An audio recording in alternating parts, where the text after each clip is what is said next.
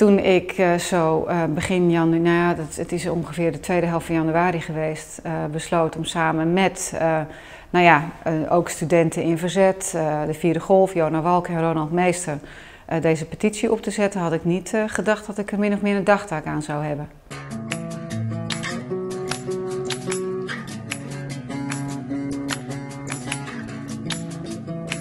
Waar ligt uw ethische grens? Welkom bij Studenten in Gesprek. Mijn naam is Ernst van Lispen. Vandaag heb ik bij mij te gast Keijzer, ex-staatssecretaris voor Economische Zaken en het klimaat in het kabinet Rutte 3 en natuurlijk initiatiefneemster van Onverdeeld Open.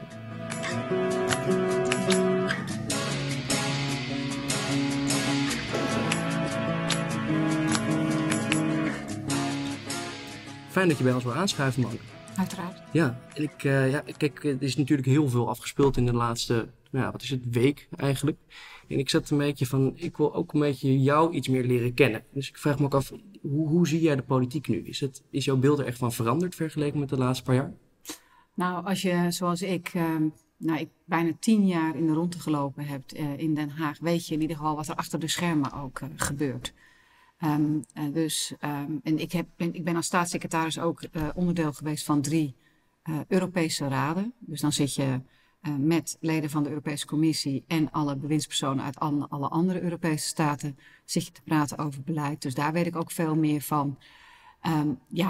En dat is soms gewoon wielen en dealen en meerderheden proberen te vinden. En soms laat je wat, soms geef je wat, soms win je wat, soms verlies je wat. Dus ja, daar heb ik nu ook wel veel meer zicht op gekregen. Is dat altijd even fraai? Nee. Maar tegelijkertijd is mijn ervaring, niet alleen mijn overtuiging, maar ook mijn ervaring, dat daar echt heel veel mensen zitten die het goede willen doen, die iets willen bereiken. Uiteraard vanuit hun eigen perspectief. Maar dat is wel dat wat de meeste mensen daar drijft. Ja, maar is het bijvoorbeeld is het open debat mogelijk op het moment dat jij zelf het kabinet bent? Of is dat heel erg door bijvoorbeeld een regeerakkoord niet meer mogelijk? Ja, kijk, als je kijkt naar de verschillende kabinetten, verschilt dat wel. Als je nu kijkt naar Rutte 4, daar zijn echt een paar onderwerpen waar gewoon van afgesproken is. Hier spreken we niks over af. Dat is echt de eigen vrije discussie. Maar er zijn ook regeerakkoorden waar gewoon bijna tot achter de komma in opgenomen staat wat er moet gaan gebeuren. Dan heb je weinig manoeuvreerruimte. Maar ja, tegelijkertijd, als ik nou kijk naar de 4 jaar dat ik staatssecretaris ben geweest en wat er in regeerakkoorden stond, gaf dat mogelijkheden tot beïnvloeden. Dus ja, dat laat ik dan natuurlijk ook niet na. Ja, dus lobby spelen wel daadwerkelijk ook echt een rol. Lobby spelen een rol, maar ik vind af en toe dat in de discussie ook wel net gedaan wordt alsof lobby iets vreselijks is. Dat is natuurlijk niet zo. De vraag is niet zozeer wie waarover lobbyt, maar de vraag is hoe ga je daar als verantwoordelijk Kamerlid of als bewindspersoon mee om?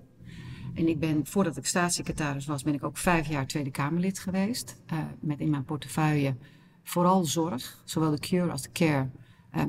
Ik heb ook nog een jaar of 2 asiel en migratie gedaan, kunst en cultuur gedaan, medische ethiek gedaan.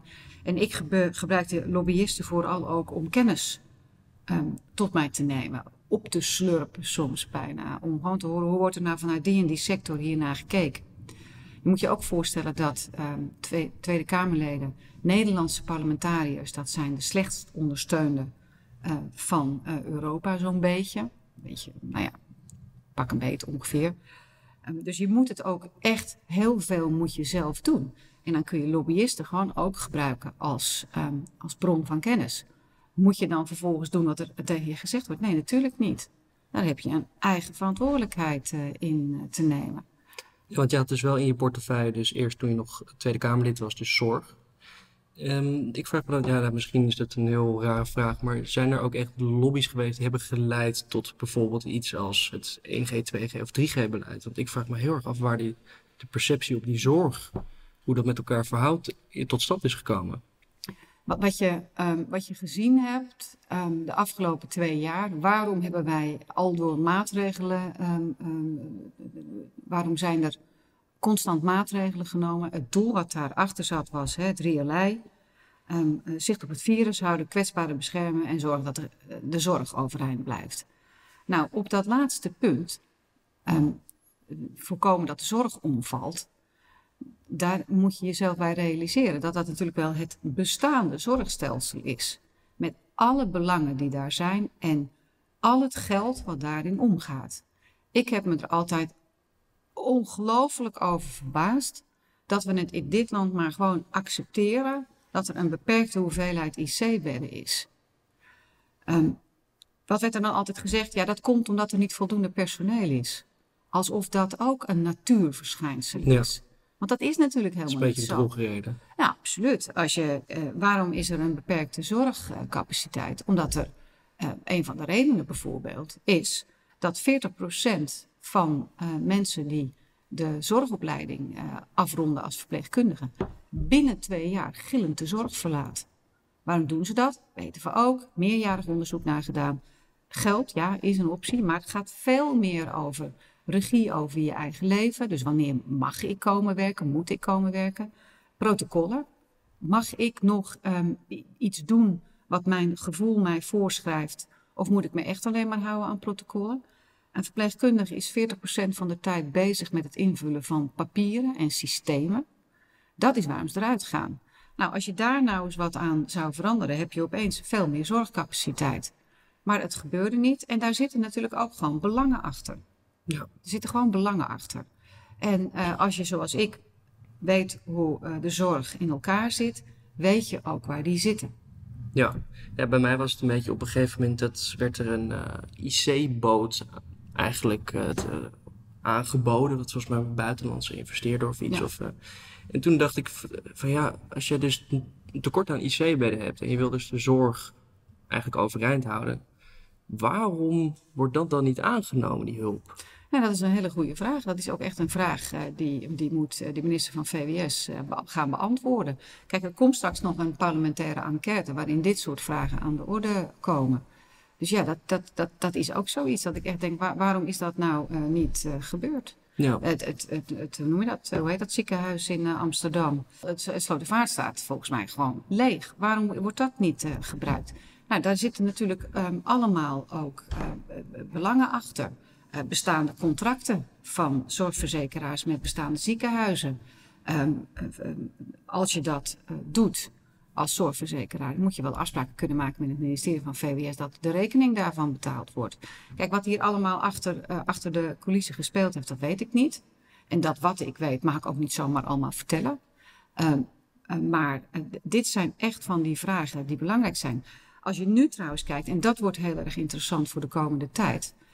Van de week heeft de minister van VWS een brief aan de Kamer gestuurd voor de midlange en midlange termijn. Langere termijn komt er volgens mij nog aan. Daar zijn nu 2 andere doelen van het beleid. En 1 daarvan is dat de zorg in den brede het aan kan. Nou, het is de zorg in den brede. Dat gaat bijvoorbeeld ook over de thuiszorg en over huisartsenzorg. Maar wat ik net vertelde over verpleegkundigen in ziekenhuizen, dat geldt natuurlijk net zo hard voor de thuiszorg. Daar lopen ze tegen precies dezelfde problemen aan. Dus echt die doorgedraaide protocollen en dat het... Protocollen, regeldruk, tijd besteden aan iets wat op een andere manier georganiseerd zou kunnen worden. Nou ja, en daarvoor is echt nodig dat daar een discussie over gevoerd wordt. En dat daar maatregelen genomen worden.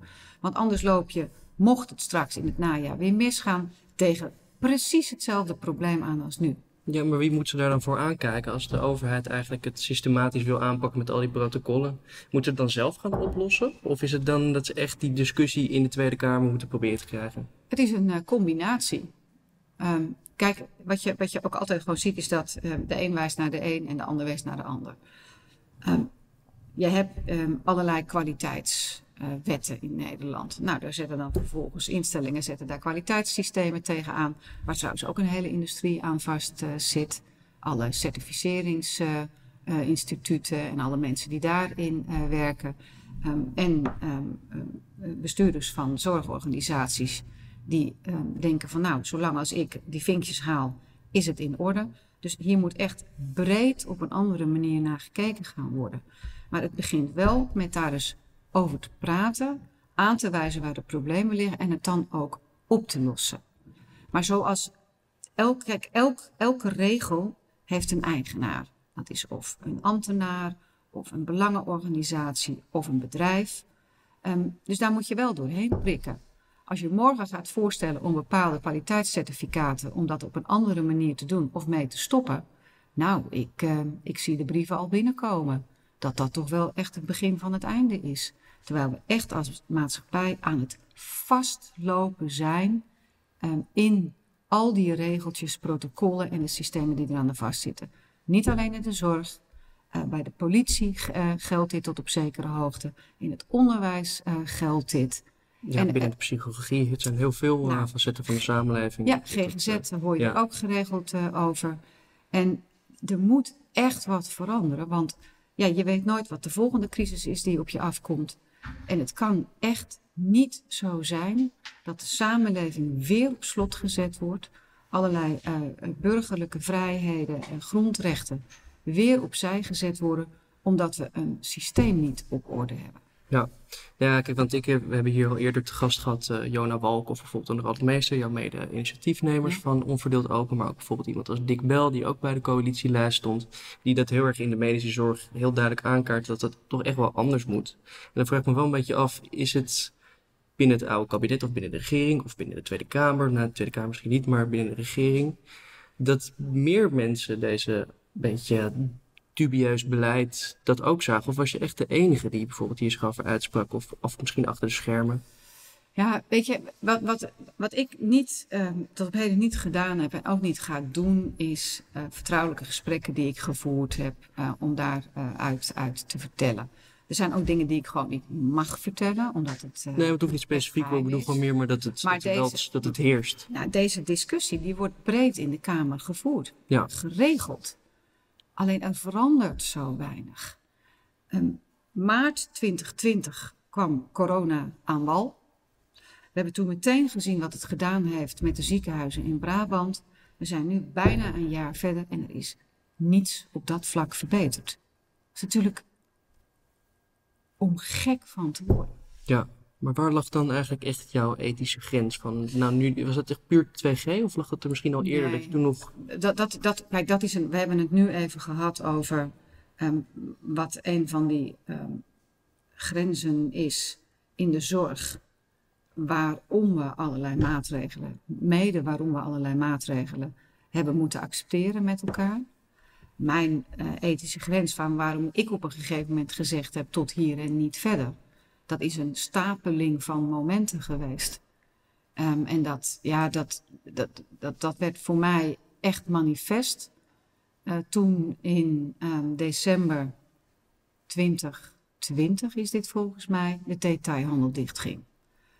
En detailhandelen, we zitten hier in Amsterdam, drukke winkelstraten, onbeperkt mensen. Maar je hebt grote gedeelten van Nederland waar een familie, een gezin, een echtpaar, vrienden een winkeltje proberen open te houden. En dat is sleuren, trekken, sappelen. Nou, waarom moest de detailhandel dicht? Omdat het in de Kalverstraat in Amsterdam en in de Koopgoot te druk was. Waarom je dan vervolgens in heel Nederland de non-food detailhandel dicht doet, is natuurlijk niet uit te leggen. De argumentatie was toen omdat het zo druk was en we krijgen de kerstinkopen komen erachteraan en dat is gevaarlijk. Vervolgens bleef de detailhandel dicht tot ergens in eind maart, geloof ik. Ja. Tussentijds kregen we ook nog eens de avondklok. Ja. Nou, praat je over een inbreuk op grondrechten? Nou, dat is er toch ook echt wel een. Argumentatie daaronder was 2 literatuurstudies en de situatie in Frankrijk. Maar de situatie in Frankrijk was niet te vergelijken met Nederland, want in Frankrijk waren de scholen nog open. Die waren bij ons ook dicht. Ja. Heeft vervolgens ook veel en veel te lang geduurd. Dat was ook zo'n moment dat ik echt, bijna ziek naar huis ging. Dat ik dacht, wat zijn we hier aan het doen? Waarbij ik, en ik zeg het er elke keer bij, op geen enkele manier ontken dat corona bestaat. Dat je daar ziek van kunt worden in het ziekenhuis en op die zee en dat je eraan kunt overlijden. Maar ik vind het heel belangrijk dat daar waar een overheid ingrijpt in de persoonlijke levenssfeer van mensen, dat je een doel hebt, dat je weet dat er geen andere oplossingen zijn en dat de grondrechtenschending effectief is. Nou, dat is allemaal zeer de vraag hiervan. En Kuipers, nu minister, heeft in ieder geval op een gegeven moment gezegd dat de avondklok geen enkele invloed gehad heeft. Ja. Is hij later wel teruggekomen. Maar goed, ik was niet verbaasd. Nee. Helemaal nul, geloof ik trouwens ook weer niet. Maar de grote klap die het virus kapot zou maken, is het zeker niet geweest. Nou, toen in de zomer gingen we open. Nou, we kennen allemaal het dansen met Jansen verhaal. Dat je toen besloot om de nachtclubs dicht te doen, ja, dat is logisch. Even pas op de plaats, jongens, wat is hier aan de hand? Wat moeten we hier doen? Nee, de hele festivalzomer werd in de gracht gegooid. Ja. Daar werken duizenden en duizenden en duizenden en duizenden mensen. Jongeren zagen daarna uit, na een barre winter. En ook dat werd, beëindigd. En weet je, ik wist al, sportwedstrijden gaan wel door. Want dat valt net onder een andere definitie. Nou ja, dat leidt tot die beelden die we gezien hebben met de F1 in Zandvoort. Ja, of Hugo de Jong die in het stadion zat. En dan iedereen opperde om afstand te houden, maar zelf dat niet deed. Ja, nou ja, weet je. Maar dat is terzijde. Dat maar is aan jou. Dus weet je, dus voor mij en toen kwam de discussie over 2G op. En dat was voor mij gewoon de druppel die de emmer heeft doen overlopen. Ja. Toen heb ik gewoon gezegd, en nu is het klaar. Dit ga ik niet meemaken. Dit zet gevaccineerden en ongevaccineerden tegenover elkaar. Dit maakt de ruzies en de boosheid in de samenleving alleen groter. Dit is weer een inperking van het recht van een onderneming om zijn eigen onderneming te voeren. En dat is iets waar we het allemaal nooit over hebben. Maar een onderneming doet de ondernemer, voert zijn ondernemer 24 uur per dag, 7 dagen in de week, voor eigen rekening en risico. Ja. Dus daar moet je heel voorzichtig mee zijn. Nou ja, het is wat mij betreft gewoon een inperking van de lichamelijke en geestelijke integriteit. Want het dwingt je om je te laten vaccineren en nu te boosten. En ook daarvan zeg ik elke keer weer, zeker voor mensen die kwetsbaar zijn, ouderen, mensen met overgewicht, onderliggende ziektes, buitengewoon verstandig. Maar het blijft wel een eigen keuze. Nou, wat ik wel heel erg merk is dat onder studenten of mijn leeftijdsgenoten, dat voor de laatste 2 jaar met maatregelen zoals een avondklok, dan fouten met dansen met Jansen, dat weer dicht, dat zoveel onlogica ook alweer een beetje logica is geworden, maar dat dat toch zoveel vertrouwen heeft gekost van de jongeren. Die op de lange termijn zie ik heel moeilijk het vertrouwen terugwinnen. Dat de overheid of dat überhaupt kunnen. Bomans heeft daar ik heb hem niet letterlijk in mijn hoofd, maar Bomans heeft daar een hele mooie, een mooie frase voor. Dat op een gegeven moment de legitimiteit van absurde maatregelen alleen nog maar is dat je ze door blijft voeren. Ja. En dat geldt hier natuurlijk ook voor. Je zit op een gegeven moment, is men een fuik ingezwommen. Waarbij dan het gevoel is, we kunnen hier niet meer terug. Het is een beetje tunnelvisie geworden. Ja, weet je, ik kom van een vissersdorp. De enige manier om uit een fuik vandaan te komen is er op een gegeven moment een mes in te zetten. Ja. En te zeggen van, jongens, dit heeft zo niet gewerkt. Nee. Maar ja, dat is helaas tot op heden nog niet gebeurd. Ja, ik heb nu zelf bij mijn vak, in mijn omgeving de uitspraak vaker gehoord. Het moet nog een stuk slechter gaan voordat het weer beter kan worden. Waren er nog meer plannen op de lange termijn waarvan we dachten, daar moeten we al helemaal niet naartoe? Ja, weet je, ik ben op een gegeven moment afgehaakt toen de 2G-discussie omhoog kwam. Toen heb ik gewoon gezegd, jongens, ik ga dit niet meemaken. Ik ga dit echt niet meemaken gezien het virus wat we hebben. Waarbij 98% van de mensen geen tot lichte klachten heeft. We weten wie er in het ziekenhuis terechtkomen. Laten we ons alles wat we hebben op die groep zetten. Om dat te proberen te voorkomen. Wat er verder allemaal nog gespeeld heeft daarna, dat weet ik natuurlijk niet, want ik was er niet meer bij. Ja. En hoe kijk jij nu naar de democratie? Is het nog een goed functionerend stelsel? Is het bijvoorbeeld als Hannah Arendt, een filosoof, die stelt dat wij allemaal onze persoonlijke visie op een grote markt moeten zeggen. En dat we het allemaal met elkaar gaan overleggen. En iedereen's eigen visie is even belangrijk. Vanuit daaruit kunnen we samenwerken.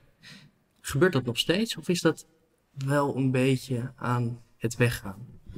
Nou, wij doen het hier nu vandaag. Ja, maar ik zit niet in de Tweede Kamer. Nee, dus maar goed, als Hannah Arendt het heeft over dat plein waar iedereen op praat. Dat is ook de Tweede Kamer natuurlijk niet. Weet je, ik heb een beetje moeite mee met mensen die net doen alsof we niet in een democratie leven. Want dat is natuurlijk niet waar. Het is absoluut een democratie. Er zijn open, eerlijke verkiezingen geweest. Er is een Tweede Kamer is er gekozen. Er is een regering geïnstalleerd. Dus dat is absoluut een feit. Wat ik beroerd vind aan de huidige tijd, is dat je bent voor of je bent tegen iemand. Als je in kamp A zit, bestaat het niet dat je vindt dat in kamp B ook iets goeds gezegd wordt. En zo werkt het natuurlijk uiteindelijk niet. We zijn allemaal mensen met onze eigen geschiedenis, onze eigen levensfilosofie, onze eigen ervaringen.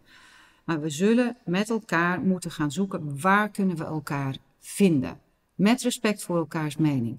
Dus die hele cancelcultuur die er tegenwoordig is, waarbij zelfs op universiteiten waar het vrije debat zo'n beetje is uitgevonden, nu bepaalde sprekers niet meer welkom zijn, gecanceld worden, dan denk ik echt, nou mensen, hou hier toch eens een keer mee op.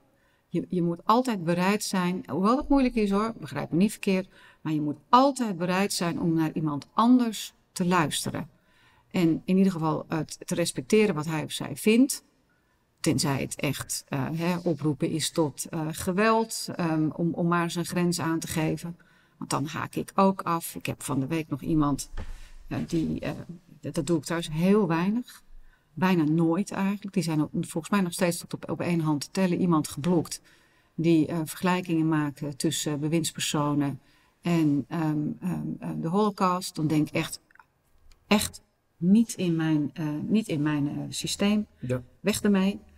Maar je moet wel altijd, los dus van dat soort extremen, vind ik wel dat je altijd bereid moet zijn te luisteren. Of het nou iemand is die voor jouw gevoel uiterst links van het midden staat of rechts, vind ik dat je bereid moet zijn om te luisteren naar elkaar. Want als we dat niet meer doen, ja, dan is in ieder geval die betrokkenheid op elkaar, dat verbinden zoeken met elkaar, is weg. Ja, ik zie daar een beetje twee puntjes in. Want natuurlijk op een gegeven moment kwam het Venetië-rapport uit, waar eigenlijk de bevolking niet zoveel meer te zeggen heeft over degene die de bewindslieden zijn.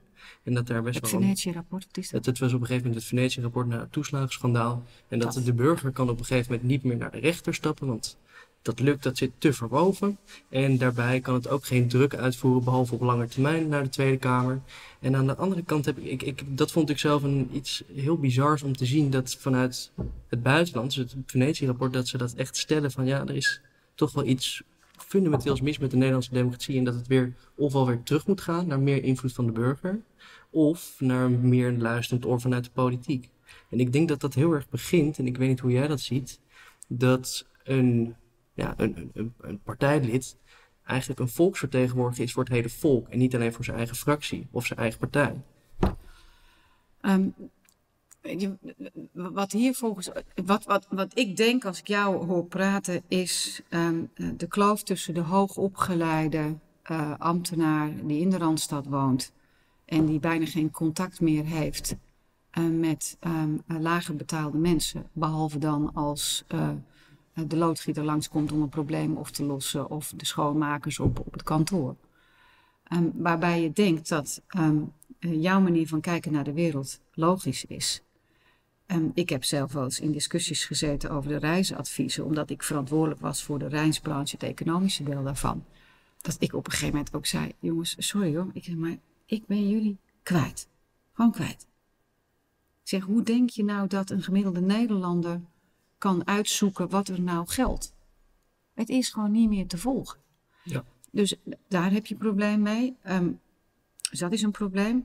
Wat je in de toeslagenaffaire hebt gezien is, nou ja, dat is natuurlijk stuitend. Hè? Wat laatst uit welk onderzoek was dat ook alweer? Dat er geselecteerd werd op achternamen en uiterlijke kenmerken. Ja.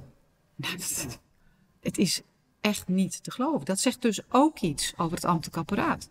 Ja. Want dat heeft dus blijkbaar één bepaalde uiterlijk uiterlijk voorkomen. Dus het gaat op verschillende niveaus gaat dit mis. Het dédain waarmee soms gesproken wordt over mensen uit bepaalde gemeenschappen. Dat ik wel eens denk, hou nou toch eens een keer op. Ze denken misschien wel anders dan jij. Maar het zijn gewoon mensen die van hun kinderen houden en voor ze zorgen. Die achter hun ouders aanlopen. Die elke ochtend hun bed uitgaan om een bijdrage te leveren aan de samenleving. Die hun belastingen betalen. Dat ze er anders uitzien dan jij. Of dat ze een andere overtuiging hebben dan dat jij hebt. Dat doet hier niet toe. Hè? Ja, maar ik bedoel een beetje meer van, was jij volksvertegenwoordiger voor alle Nederlanders of alleen voor de CDA-stemmers? Ik ben door heel Nederland heen geweest toen ik in de Tweede Kamer zat. Ik zat elke maandag, kan ik wel zeggen, ergens in Nederland bij een CDA-afdeling. Ik heb het nog bijgehouden het eerste jaar. Ik geloof dat ik bij 30 afdelingen ben geweest. En wat ik altijd heel belangrijk vond, is niet alleen die CDA-leden in een zaaltje. Ook belangrijk, want dat is wel de politieke vereniging waar ik lid van ben. Maar ook altijd gevraagd, zorg nou dat we even kunnen gaan praten met een bedrijf of een instelling in jouw gemeente. Om daar de verbinding ook mee te maken. Dus ik heb dat wel altijd geprobeerd. Of me dat gelukt is, dat is natuurlijk niet aan mij om daarover te oordelen. Het is wel mijn intentie geweest. Ja, dan heb ik al een beetje een vraagje over hoe jij eigenlijk de rol van de overheid ziet in haar geheel. Moeten we meer de verantwoordelijkheid bij de burgers leggen? Zoals John Locke zegt in zijn Natuurstoestand, is dat er niet een oorlog van alle tegen alle is. En dat we een overheid nodig hebben, wat de Hobbes zegt, die dat allemaal controleert. En dat we dan in vrede met elkaar kunnen leven. Of zijn we meer in de natuurstand vrij met elkaar en kunnen we naast elkaar leven en hebben we voor de kleine zaakjes de overheid nodig. In dat spectrum van hier de overheid meer macht en meer verantwoordelijkheid bij de burger. Waar zit u ongeveer? Ik kom uit de christendemocratische traditie en daar is subsidiariteit een van de uitgangspunten. En dat wil zeggen dat de overheid grijpt pas in het leven van mensen als dat nodig is. Dat begint trouwens, dat was net het onderwerp waar we net over hadden, dat je er vertrouwen in hebt dat die mensen het goed willen doen. En dat je daar dus niet ingrijpt. Dus daar kan ik mij wel in vinden, maar vanuit deze filosofie. Daarbij hoort trouwens ook dat je jezelf niet groter maakt dan je bent. En dat staat echt wel een beetje haaks op de huidige tijdsgeest. Als er een probleem wordt er meteen naar de overheid gekeken om het op te lossen. Ja. Maar dat kan de overheid gewoonweg niet.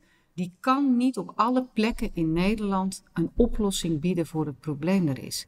En dat is een tweede reden waarom ik mij hier zorgen over maak. Een overheid heeft zich te houden aan wetten. En een overheid mag geen onderscheid maken in gelijke gevallen. En dan wordt het pas echt ingewikkeld. Want dan schrijf je een wet en een wet kan bijna nooit precies de situatie beschrijven waarvoor die wet bedoeld is. Dus met de beste bedoelingen probeer je iets te organiseren. Dan zijn er mensen die denken van, hé, interessant. Die subsidie zou ik ook graag willen. Of die vergunning zou ik ook graag willen, of die ontheffing. Die stappen vervolgens naar de rechter. En krijgen soms ook nog gelijk. Dus dit is dus een andere discussie dan het toeslagenschandaal. Ja. Want daar is echt op een andere manier iets heel erg fout gegaan. Maar dit is wel hoe ik kijk naar de overheid, de tijdsgeest en wat een overheid vermag. Toeslagenschandaal, daar is door rechters ook trouwens, door politiek ook trouwens, door ambtenaren, door rechters, onvoldoende stilgestaan bij wat het betekende in het leven van die mensen. En dat een van de grootste schandalen is uit onze tijd, daar zijn we het over eens. Ja, en dan Plato stelt in zijn filosofie dat de leiders van een land lichaam en geest losgekoppeld van elkaar moeten hebben. En de reden daarvoor is omdat namelijk als je die losgekoppeld hebt, heb je geen belang bij het leiden van een volk. Dus op het moment dat jij een volk leidt, dan ben je dus niet beïnvloedbaar voor lobby's om winst te maken, waar je zelf aan profiteert. Of dus macht, geld, lust, seks, wat dan ook. Dat je daar niet voor beïnvloedbaar bent. Hoe ziet iedere leider de rol van een leider eigenlijk? Want in zijn aristocratie zegt hij een beetje van, we moeten een soort van 12 Jezus Christus figuren hebben die ons leiden. Is dat mogelijk? Of hoe ziet u de rol van een leider? Ja, weet je, ik kan alleen maar vertellen hoe ik dat gedaan heb. En ik vind het ook heel eng om met een leider te maken te hebben die zich niet meer realiseert wat de pijn is die zich bij mensen voordoet. Dus ik zou niet helemaal losgekoppeld willen zijn van mijn gevoel. En wat ik altijd gewoon gedaan heb, is mij heel erg verdiepen in hoe zit iets in elkaar. En dan vervolgens kijken hoe kan ik van betekenis zijn in de samenleving. Mijn eigen ethische grenzen daarbij bewaken. Want als je dat niet doet, doe je uiteindelijk ook jezelf geweld aan. En daar word je nooit beter van. En dan vervolgens, en dat vond ik ook trouwens altijd heel belangrijk. Als ik niet kon doen wat mensen aan mij vroegen, dan legde ik dat ook aan ze uit. Waren ze soms nog steeds niet blij. Maar ik vond dat dat wel onderdeel was van het zijn van een politiek bestuurder. Ik vind dat dat is wat een leider hoort te doen. Eerlijk en open. Ja. Oké. Ik weet niet of u bekend bent met het boek van Hannah Arendt. Het heet Banaliteit van het kwaad in het Nederlands. En dat is op een gegeven moment in heel veel momenten in de geschiedenis heeft het zich voorgedaan dat vanuit sociale cohesie, uit hiërarchieën, of gewoon dus eigenlijk iemand die boven je staat of iets wat door een systeem normaal is geworden, dat men bepaalde dingen uitvoert waar je niet per se, als je erover nadenkt, achter staat, maar dat het doet binnen het systeem logisch is. Heeft u zichzelf hier ooit kwaad aangemaakt? Nou, Hannah Arendt, die verbind ik altijd heel erg aan de Tweede Wereldoorlog en de Holocaust. En ik zou op geen enkele manier de indruk willen wekken dat er nadien in ons land zoiets zich heeft voorgedaan. Dus dat vind ik echt wel even iets om van tevoren te zeggen. Nou, het is meer op theoretische basis. Hè? Uiteindelijk kun je het heel erg klein maken, maar ze heeft het aan de hand van dat geschreven. Ja. Bijvoorbeeld met testen zoals van Stanley Milgram, waar dan op een gegeven moment een professor mensen die testen van, ik zeg dit, je moet dan en dan dat doen. Dat mensen uiteindelijk niet meer door hadden waarom ze iets deden. Maar dat gezegd hebbende, want dat vind ik wel belangrijk om dat even neer te zetten, heb ik wel in de hele coronacrisis, heb ik wel gezien hoe groepsdenken bepalend kan zijn. Want wat is er natuurlijk gebeurd toen maart 2020 COVID aan Europese wal kwam? We zijn ons natuurlijk in het begin echt helemaal lam geschrokken. Met de beelden uit Noord-Italië, afgesloten straten in China. Dus mensen waren gewoon heel erg bang geworden. En dat is logisch, want de meeste mensen willen heel graag heel oud worden, een beetje gezond ook nog wel even als het kan. Dus dat is iets wat mensen heel diep raakt. Daarnaast is de mens een sociaal wezen, dus geneigd tot conformisme. Het is niet eenvoudig om iets te zeggen wat niet de mainstream mening is. Dat is gewoon niet iedereen gegeven. Nou ja, dat is wel ook in het COVID-debat, is dat wat mij betreft wel een beroerde combinatie geweest. Want tot op de dag van vandaag zijn er mensen die boos op mij zijn. Want door mij komen mensen in het ziekenhuis. Dat ik echt denk, nou, om te beginnen komen mensen in het ziekenhuis door een virus. En dus doe nou niet net alsof dat door mij komt. Maar mensen zijn dan dus blijkbaar zo bang geworden en hebben zich zo die algemene mening van wat verstandig hier is, eigen gemaakt, dat ze ook niet meer vrij kunnen denken. En als je het dan dus hebt, om weer even terug te gaan naar onverdeeldopen.nl. Dat gaat over coronatoegangsbewijzen en de vraag of dat effectief is. Het is een grondrechtenschending, dus dat moet effectief zijn. Ja. Nou, mensen, van de week zat ik ook nog in een televisieprogramma bij Johnny de Mol. En toen naast mij Marjolein van Egmond een heel verhaal te vertellen over hoe verschrikkelijk veel besmettingen we hadden. Ja. En ik zat te denken, ja, waar wat ze zeggen, maar waarom hebben we het hier eigenlijk over? Want we hebben het hier over de vraag of coronatoegangsbewijzen effectief zijn. Dat zijn twee heel verschillende dingen. En dat zijn twee verschillende dingen. Medisch en ethisch debat met elkaar vermengen. Precies. En daarbij ook nog eens een instrument wat maar zeer beperkt effectief is. Dus op een gegeven moment viel ook dat kwartje bij mij in dat gesprek. Toen zei ik dat ook tegen haar. Ik zeg, het is allemaal waar wat je zegt. Maar waar komen die nou bij elkaar? Ja. Bij de vraag of dat coronatoegangsbewijs zo effectief is dat je de grondrechtenschending gelegitimeerd vindt. Ik zeg, en dat is niet zo, dat blijkt uit dat rapport. Ja. Dus zo zie je dat iedereen zit natuurlijk ook op een gegeven moment in zijn eigen pad, wat hij op een gegeven moment is ingeslagen. Dat geldt natuurlijk ook voor mij, hè? Ja, want ik wil ook nog even teruggaan op dat Onverdeeld Open. En ja, wij zijn natuurlijk als Studenten in Verzet mede-coalitielid. Dat heb ik ook ondertekend. We zijn een groot fan ervan. Grote klasse. Echter, buiten, als ik kijk online en mensen ook af en toe als mensen over spreken, dan merk ik toch wel een vorm van een beetje argwaan naar jou toe. Ja. En dat vind ik wel interessant om te benoemen. Vanwege dat, er worden allerlei dingen erover gezegd. Maar kijk, als je de lijn trekt van er is heel veel gebeurd. En dan vragen mensen, waarom heb je het niet eerder uitgesproken? Of waarom is het niet eerder gekomen? Of waarom nu pas, op het moment dat het een beetje sociaal geaccepteerd is? En ik ben toen op een gegeven moment, toen ik dat zag, van waar komt dat vandaan? Toen ben ik een beetje gaan zoeken eigenlijk. En toen zag ik op 6 februari 2020, sprak er zich een open debat uit voor 5G. Ja. Met het doel dat dit goed zou zijn voor drones, boeren maar voornamelijk voor crowd control. En als ik hier nu zo zie, zag ik daar niet dezelfde Mona Keijzer als ik die hier nu spreek. Ik ben veel grijzer sindsdien. Nee, niet zo, maar meer de overtuiging. Daar voelde het veel meer alsof het bijna een herhaling was. Of dat er wel iets, je stond erachter, maar ik kon het niet helemaal peilen. Nee, dat komt omdat dat een gemanipuleerd filmpje is. Waar ging dat over? Ik was als staatssecretaris verantwoordelijk voor het veilen van de frequenties waar 5G op gaan draaien. Want 5G is de technologie en die druipfrequenties. Ja, dat is wel een economische staatssecretaris. Ja, het ministerie van Economische Zaken, en dat was ik dan in die tijd, veilt die frequenties. En omdat het zo'n abstract onderwerp is, heb ik 3 voorbeelden verteld.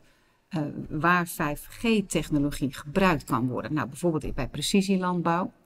Heel erg fijn dat we weten of er wel of geen water op velden moet worden verspreid.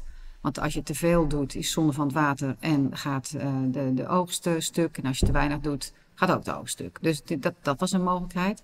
Die andere mogelijkheid was een experiment wat op dat moment in de Arena in Amsterdam draaide. En wat kan daar nou met 5G is hele snelle internet. Ja. Waardoor je in het geval van een crisis, bijvoorbeeld een bom die ontploft, hebben we op een gegeven moment nog gehad, ook in het Verenigd Koninkrijk, een bom die er ontploft, dat je dan heel snel, bijna real life, kan kijken waar zijn mensen en hoe krijgen we die zo snel als mogelijk en zo veilig als mogelijk naar buiten. En dat wordt crowd control genoemd. Ja.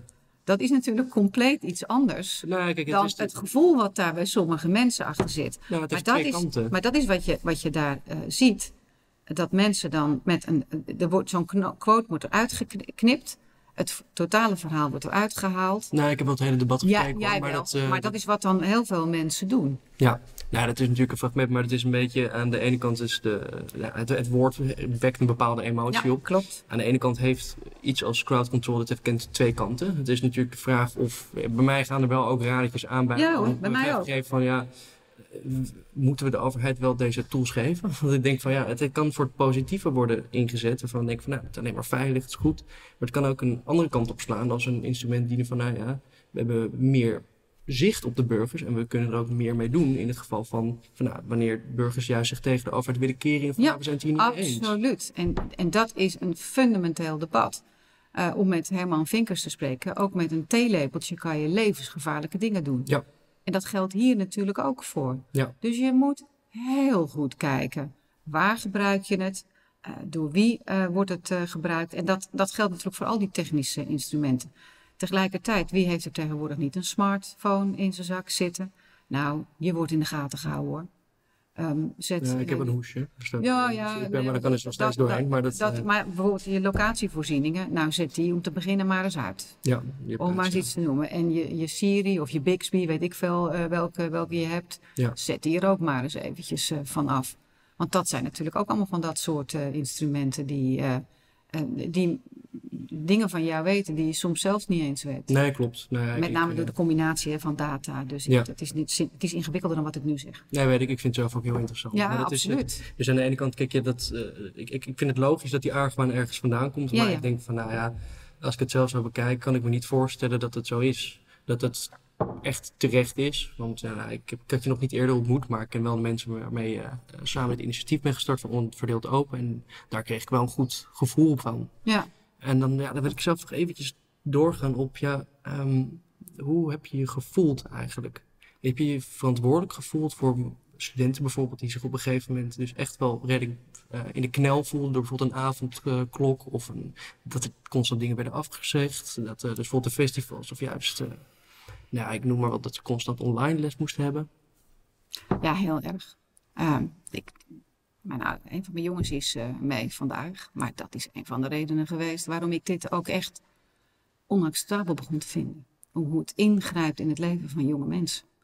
Die uitzonderingen daar gelaten, grote uitzonderingen daar laten, eigenlijk niks te vrezen hebben van dit virus. En hoe dat ingegrepen heeft op hun leven, op hun ontwikkeling, op hun vrijheden, op hun sociale leven, studies, noem het allemaal maar op. Een van mijn andere jongens die heeft zijn 3-jarige mbo-opleiding 2 jaar achter zijn computer doorgebracht. Ja. Nou, ik vind het verschrikkelijk. En hoe heeft jouw omgeving op jou gereageerd op het moment dat zij wisten dat je binnen het kabinet zat? Heeft dat nadelig gevolg gehad of juist positief? Nee, wij zijn allemaal vrij nuchter van huis uit. Okay. Dus dat maakt allemaal niet zoveel indruk. Oké. Nee. Nou, dus dat heeft niet mensen verloren door. Die dachten van jij bent verantwoordelijke? Of? Nee, omdat ze ook wel wisten hoe ik ermee worstelde. Ja. Dat wisten ze wel. Mensen die mij heel naast staan, die wisten dat. Ja. En die waren ook niet verbaasd. Oké. Ja. En voelt u zich nog thuis bij het CDA? Ja, ik ben een christendemocraat. Ja. Ik kan het water in de zee niet wegwassen, zoals mijn vader dat altijd zegt. Ja. Maar het is niet vergeleken met bijvoorbeeld dat ik noem eventjes onder Balken zoveel jaren geleden, dat je wel een heel erg een shift hebt gevoeld van hoe we er nu naar dingen kijken, of is het veranderd? Nee, maar de waarden waar die politieke stroming van mij voor staat, die gelden voor mij ook. Die subsidiariteit waar ik het net over had. Publieke gerechtigheid, een betrouwbare overheid. Het is daarbij heel erg belangrijk rentmeesterschap. Zorgen dat je de wereld een beetje knapper staat aan je kinderen door kan geven. Ja. Solidariteit met mensen die het niet zo goed getroffen hebben als jij. Dus dat past heel erg bij mij. Waar staat dan die Rooms-katholieke visie van naastenliefde in verhouding hoe wij solidariteit nu zien? In de huidige samenleving bedoel je? Ja, hoe we het nu het woord zijn gaan zien, solidariteit. Ja, het is natuurlijk heel erg verstatelijkt. Het spreekwoordelijke pannetje soep. Dat is nu de wet maatschappelijke ondersteuning geworden. Ja. Dus en daarachter zitten gewoon gigagrote bedrijven die heel veel winst maken en daar niet altijd netjes mee omgaan. De goede niet te nagesproken. Hè? Want er zijn er ook ongelooflijk veel die elke ochtend opstaan en hun stinkende best doen voor bijvoorbeeld kwetsbare ouderen, verstandelijk gehandicapten en noem het allemaal maar op. Maar het is allemaal heel erg verstatelijkt. Ja. Alles eigenlijk. Ook bijvoorbeeld het migratiedebat. Een van de 7 werken van barmhartigheid is de dakloze huisvesten. Maar dat is natuurlijk, daar is nooit van gezegd dat is een wet en een hele, ook industrie die daar weer achter zit. Dus het is allemaal heel erg verstatelijkt. En de grote vraag is, hoe gaan we nou weer terug naar de onderlinge verbindenheid tussen mensen, waarbij de overheid het vangnet is. Ja. Voor als het niet meer te doen is. Kijk, mantelzorg, dat is nog een van de dingen waar het echt tussen mensen gebeurt. Maar dat kan soms zo zwaar zijn dat het gewoon niet meer te doen is. Nou, daar moet je ondersteunen. En er moet ook geen discussie over zijn. Ja, ik las zelf laatst, ik weet niet meer welk boek het was, zo'n boek over liefde in de westerse wereld. En dan vraag ik me van, wat daarin duidelijk vermeld werd, is dat liefde in de westerse wereld heel veel voorwaarden kent. En ik vraag me dan meer een persoonlijke vraag naar jou. Zie jij naastenliefde als iets dat bij jou begint, of dat het per se een perceptie op de ander is, dus op de ander alleen gericht? Nee, dat is iets wat tussen twee mensen gebeurt. Dus er is volgens mij ongelooflijk veel onvoorwaardelijke liefde in het leven. Van een moeder naar de kinderen, bijvoorbeeld. Dat is wel vrij onvoorwaardelijk, hoor. Ja. Kan ik je vertellen. Ja, nee, dat geloof ik zeker. Ik heb zelf ook een moeder, dus dat weet ik zeker. Maar dat, het zit niet aan mijn kinderen, want dan krijg je... Ja, nee, dat hebben we gemerkt. Dus dat, ja, en dan had ik nog een beetje van... wat ik zelf op een gegeven moment in de nieuwe wereld aanhaalde, is dat hoe wij solidariteit nu zien, is dat het bijna alleen iets geldt ofwel wat de meerderheid denkt, of dat we dan vanuit wat de meerderheid denkt dat solidariteit is, of geldt dat ook al voor een minderheid, bijvoorbeeld mensen die dus geen QR-code hebben? Juist. Ik heb me knap geërgerd aan hoe D66 met het grondrechtendebat omging.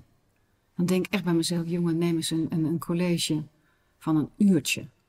Want grondrechten, die kan je namelijk niet met voeten treden, omdat een toevallige meerderheid op dat moment vindt dat het niet meer nodig is. Grondrechten, dat is een fundamentele discussie. Waarbij je, ik heb het al een paar keer gezegd, heel goed moet kijken, zijn er andere oplossingen? En als dit de enige oplossing is, dit instrument dat een grondrechtenschending inhoudt, is het dan effectief? En een klein beetje effectief is wat mij betreft onvoldoende. In een democratie geldt de helft plus 1, maar altijd met aandacht voor minderheden. Zodat je weliswaar een meerderheidsbesluit neemt, maar kijkt of je in de uitvoering de belangen van een minderheid recht kunt doen.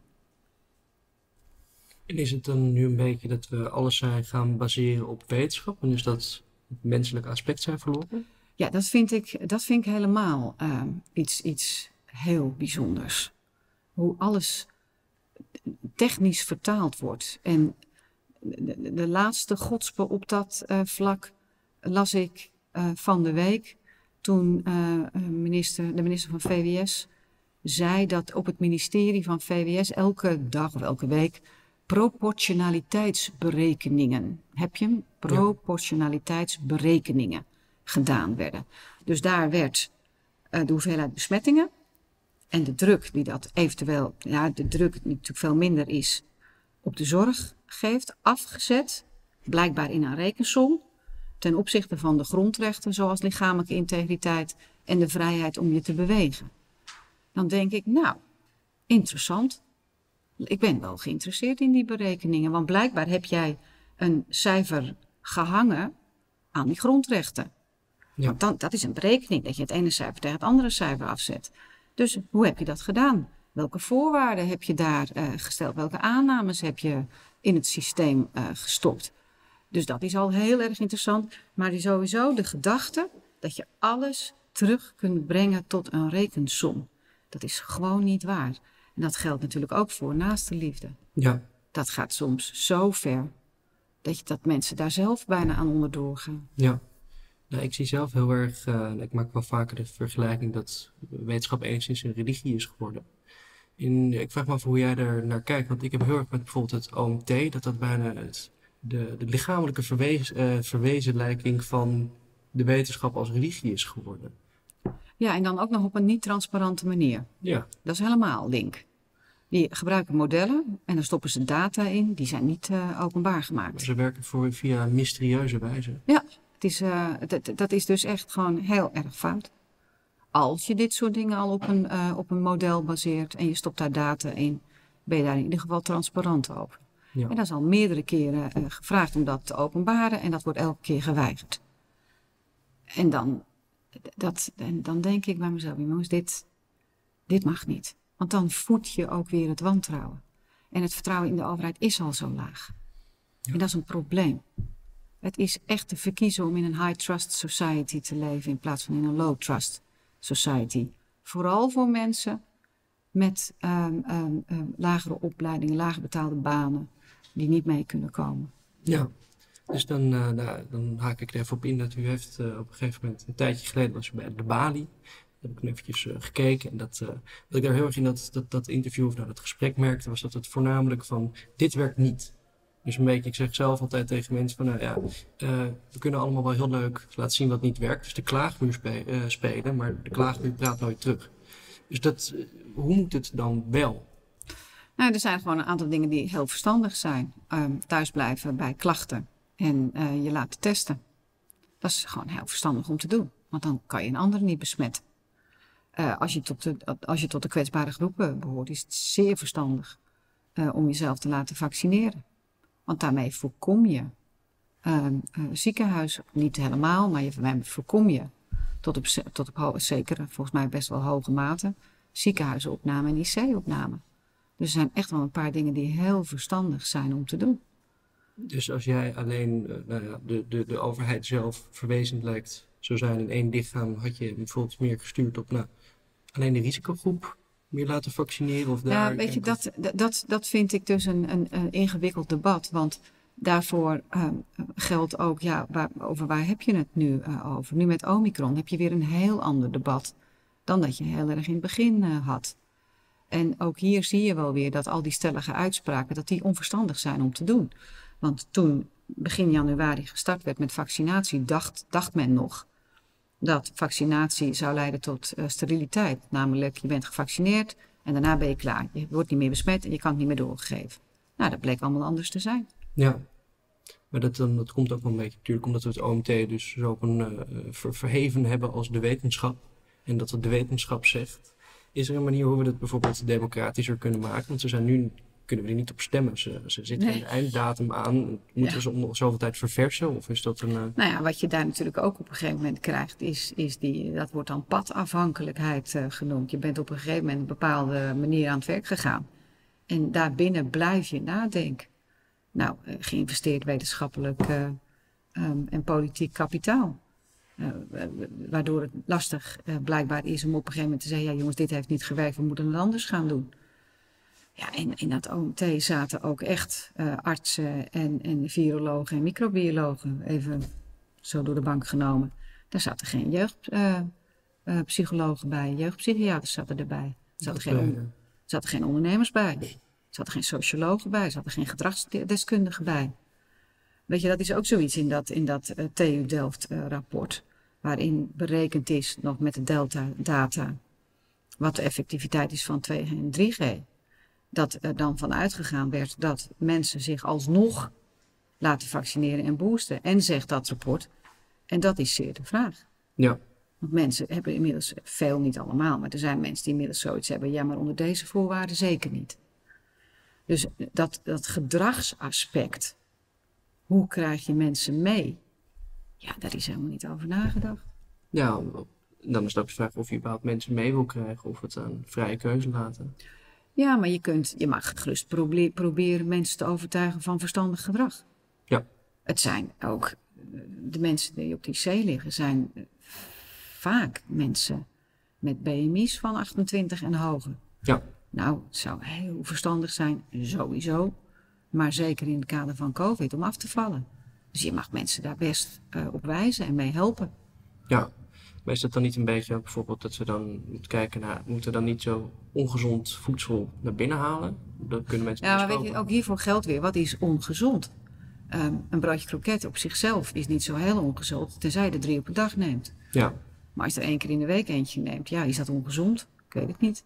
Nee, maar bijvoorbeeld dingen als cola, dat overal heel makkelijk verkrijgbaar is. Of maar dat is absoluut een punt. Dus dat je probeert in je beleid, en dat is volgens mij ook de afgelopen jaren echt wel geprobeerd, om bij scholen bijvoorbeeld een tapkraan neer te zetten. Ja. Zodat je gewoon je flesje met water kunt vullen. Dat zijn natuurlijk hele verstandige dingen om te doen. Ja. Nou, dan weet ik nog wel eventjes, hoe ziet u de toekomst voor u? Voor mezelf? Nou ja, gewoon in het algemeen voor jezelf, in het algemeen voor de samenleving in Nederland. Hoe ziet de toekomst eruit? Nou ja, ik denk dat er een hoop stuk gegaan is de afgelopen tijd. Dus dat moet gemaakt worden. Leerachterstanden. Dus jongeren die gewoon een niveau kwijt zijn geraakt. En sommigen gaan dat niet meer goed maken. Studieachterstanden, hoe ga je daarmee om? Daar moet goed over nagedacht worden.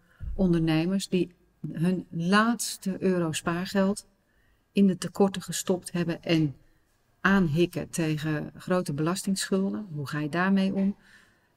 Het wantrouwen. Gewoon in de samenleving. Ja. De ruzies in families. Dus er moet een hele hoop goed gemaakt worden. Dus daar moet echt ook heel goed over nagedacht worden. Ja, en voor mezelf, ik ben nu nog bezig met onverdeeldopen.nl. Ik zeg het nog maar een keer. Ga heen, teken. We willen 1 miljoen halen. Maar daarna ga ik echt verder met de rest van mijn leven. Ja. Dat is ook echt wel eens de hoognodige tijd. En wat is het advies dat u zou willen geven aan uw ex-collega's? Ja, maar weet je, dat vind ik zo aanmatigend. Het zijn allemaal betrokken mensen, allemaal met hun verschillende talenten. Ik weet waar ze aan beginnen. Het is echt niet mis. En ik hoop gewoon dat ze het goed gaan doen. Allemaal. Oké. Nou, dan nog ten slot. Onverdeeld open. Heb jij het getekend? Ik ben de derde ondertekenaar. Ja. Ronald Meester, Jona Walk en Mona Keijzer. Ja, ik heb het ook ondertekend. Ja, Dus dat, Studenten in verzet. Dus allemaal doen. De vierde allemaal golf. doen. Ja, allemaal doen. We moeten naar 1 miljoen. Ja. Om zo de Kamer ervan overtuigen dat dit instrument van tafel gaat nu. Maar ook niet standaard thuis hoort in een gereedschapskist van een vrije democratie. Ja. Een instrument dat een grondrechtenschending inhoudt, mag je alleen inzetten op een moment dat het een oplossing is en effectief is. Helemaal mee eens. Dan wil ik heel erg bedanken voor het interview en fijn dat je bij ons wilde aanschuiven. Tot je dienst. Ja, en dan richt ik mij nog even tot de kijker. Heeft u dit nou een leuke aflevering gevonden? En wilt u meer van dit soort afleveringen zien van Studenten in Gesprek? Steun ons dan via een donatie. Wij kunnen dit alleen doen met de steun van anderen. En daarbij, ja, we zijn de stichting, dus alles wat er binnenkomt, moeten we ook weer uitgeven. Alvast bedankt.